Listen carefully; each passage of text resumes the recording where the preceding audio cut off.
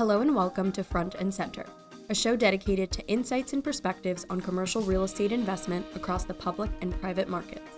Produced by Center Square Investment Management, Front and Center hosts timely and relevant conversations with firm thought leaders about the trends and drivers impacting the global real estate asset class.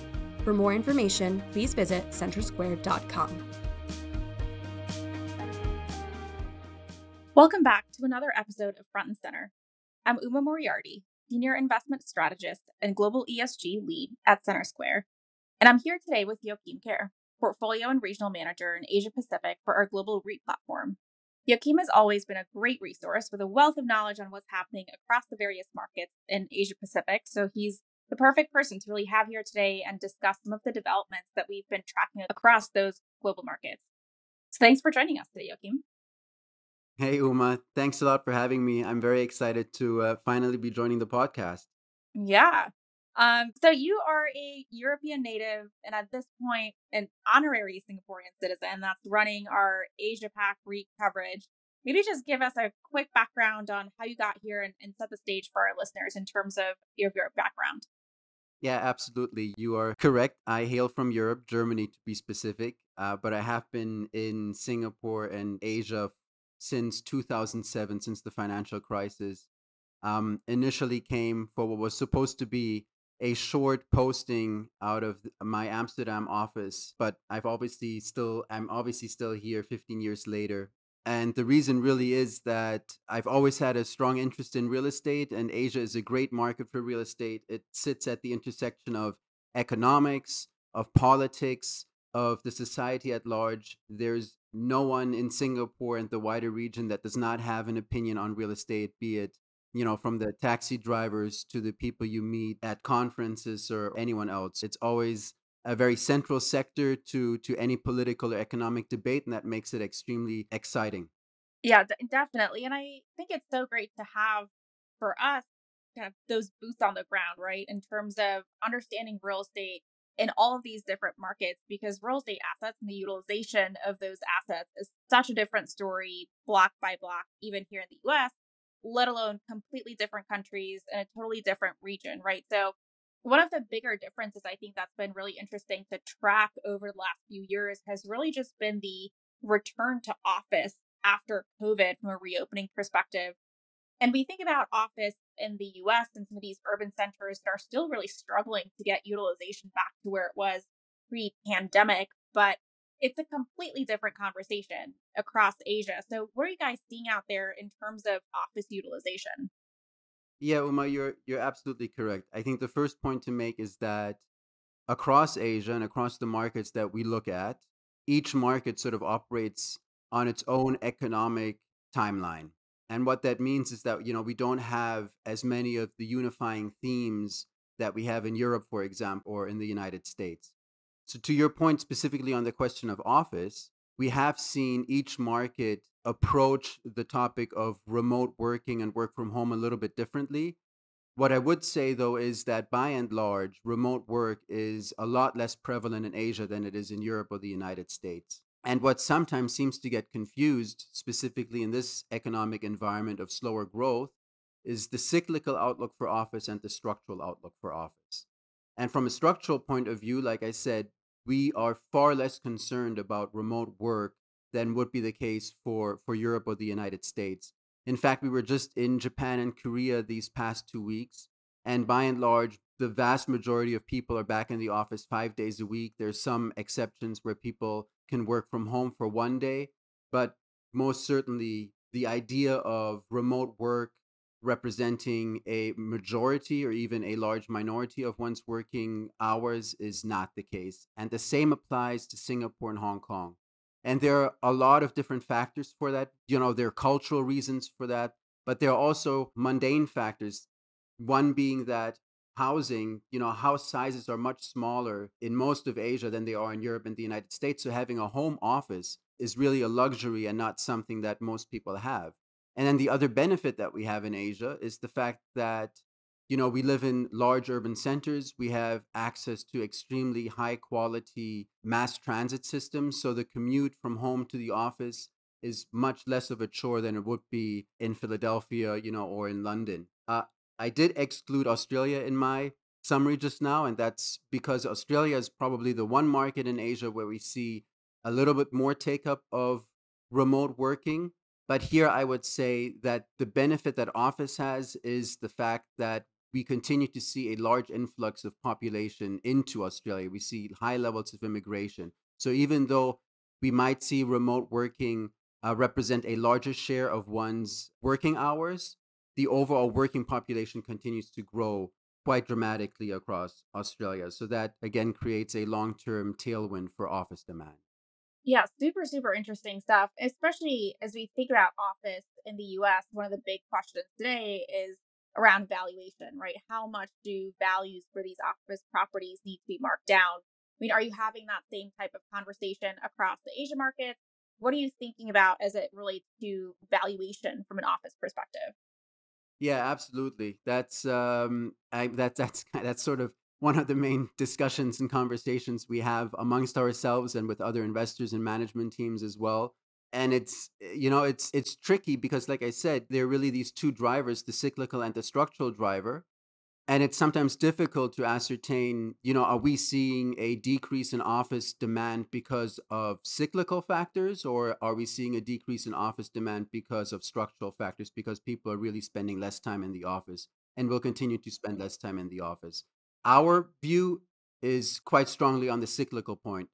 And we believe that once we start to see economic growth pick up again across Asia, we will see office demand improve. And in fact, the Tokyo office market was one where a lot of analysts and investors had major concerns, given that we also saw a large influx of supply over the last 6 months. But vacancy rates have held quite steady, and we are starting to see some segments of the Tokyo office market, some wards within Tokyo that are seeing, vacancy rates in the 3 to 2% range, and office rental growth picking up again. So I think that speaks to the fact that, it's really a cyclical issue across most of Asia, and not a structural slash remote work one. Yeah, it's interesting you say 2 to 3% vacancy and positive rent growth. That seems to be effectively impossible to find across the US market. Yeah, it's like a different planet. Absolutely. And you brought up Japan, and maybe we'll shift the conversation there.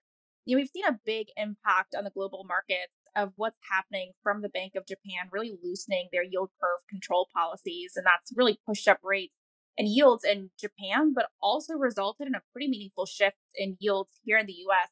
Maybe just explain, what's happening in the Japanese economy that's really driving these shifts in monetary policy, and what's your outlook here, especially as it relates to real estate?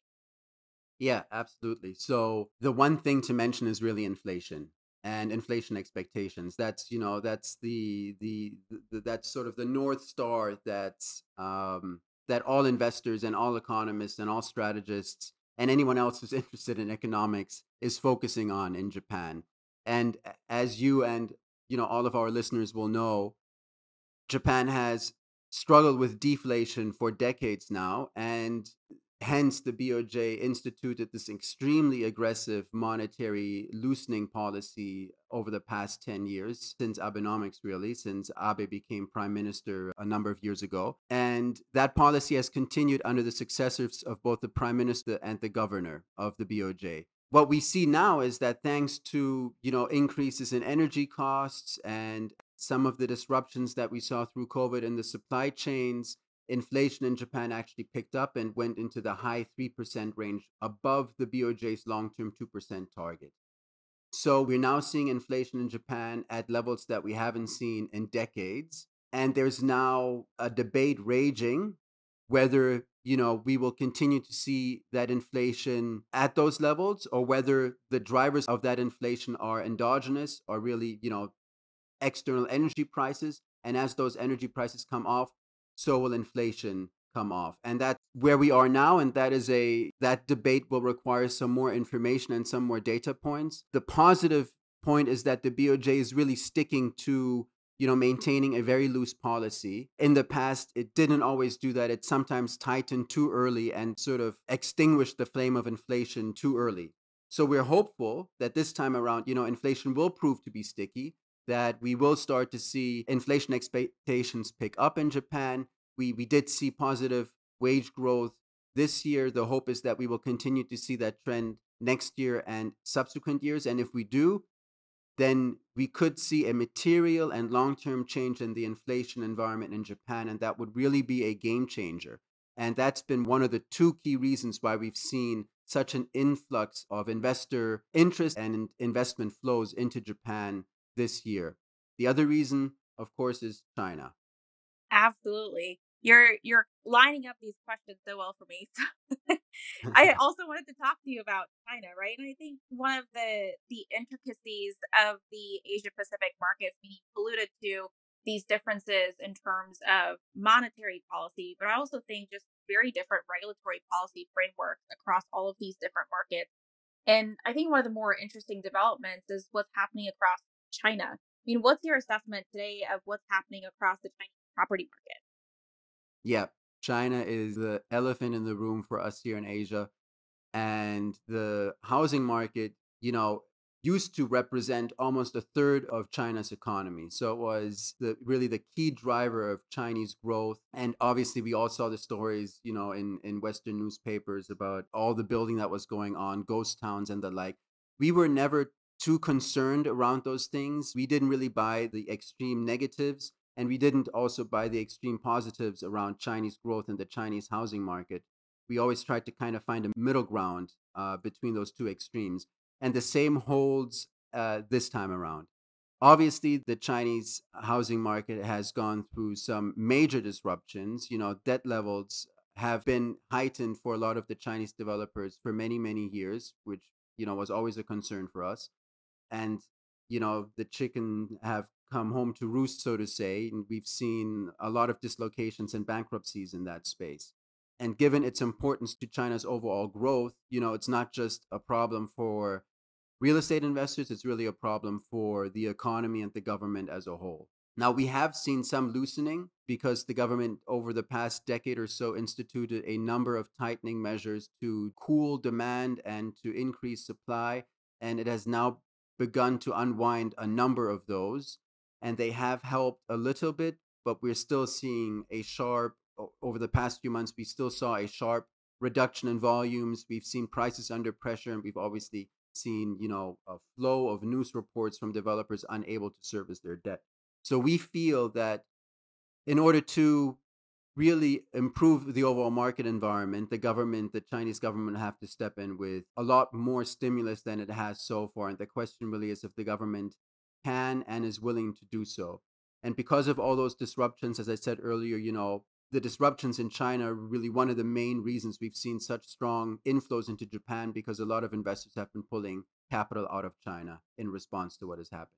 Yeah, a lot of different things evolving and developing across the Asia market. Thank you for joining us and sharing some of your thoughts, and we'll definitely have you back on as we continue to see these markets develop and track these things over time. So thanks everyone for joining us and listening here today, and we'll be back next week with another episode of Front and Center.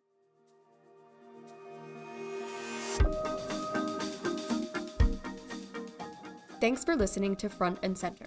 You can subscribe on your favorite streaming platform, and please be sure to leave us a review.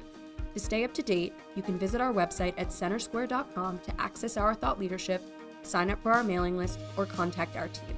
We look forward to hearing from you. The content of this podcast is informational only and represents the viewpoints of the presenters at the time of recording. It should not be regarded as a solicitation nor investment advice. All information presented is subject to change at any time based on new data, analysis, or market conditions. Past performance is no guarantee of future results.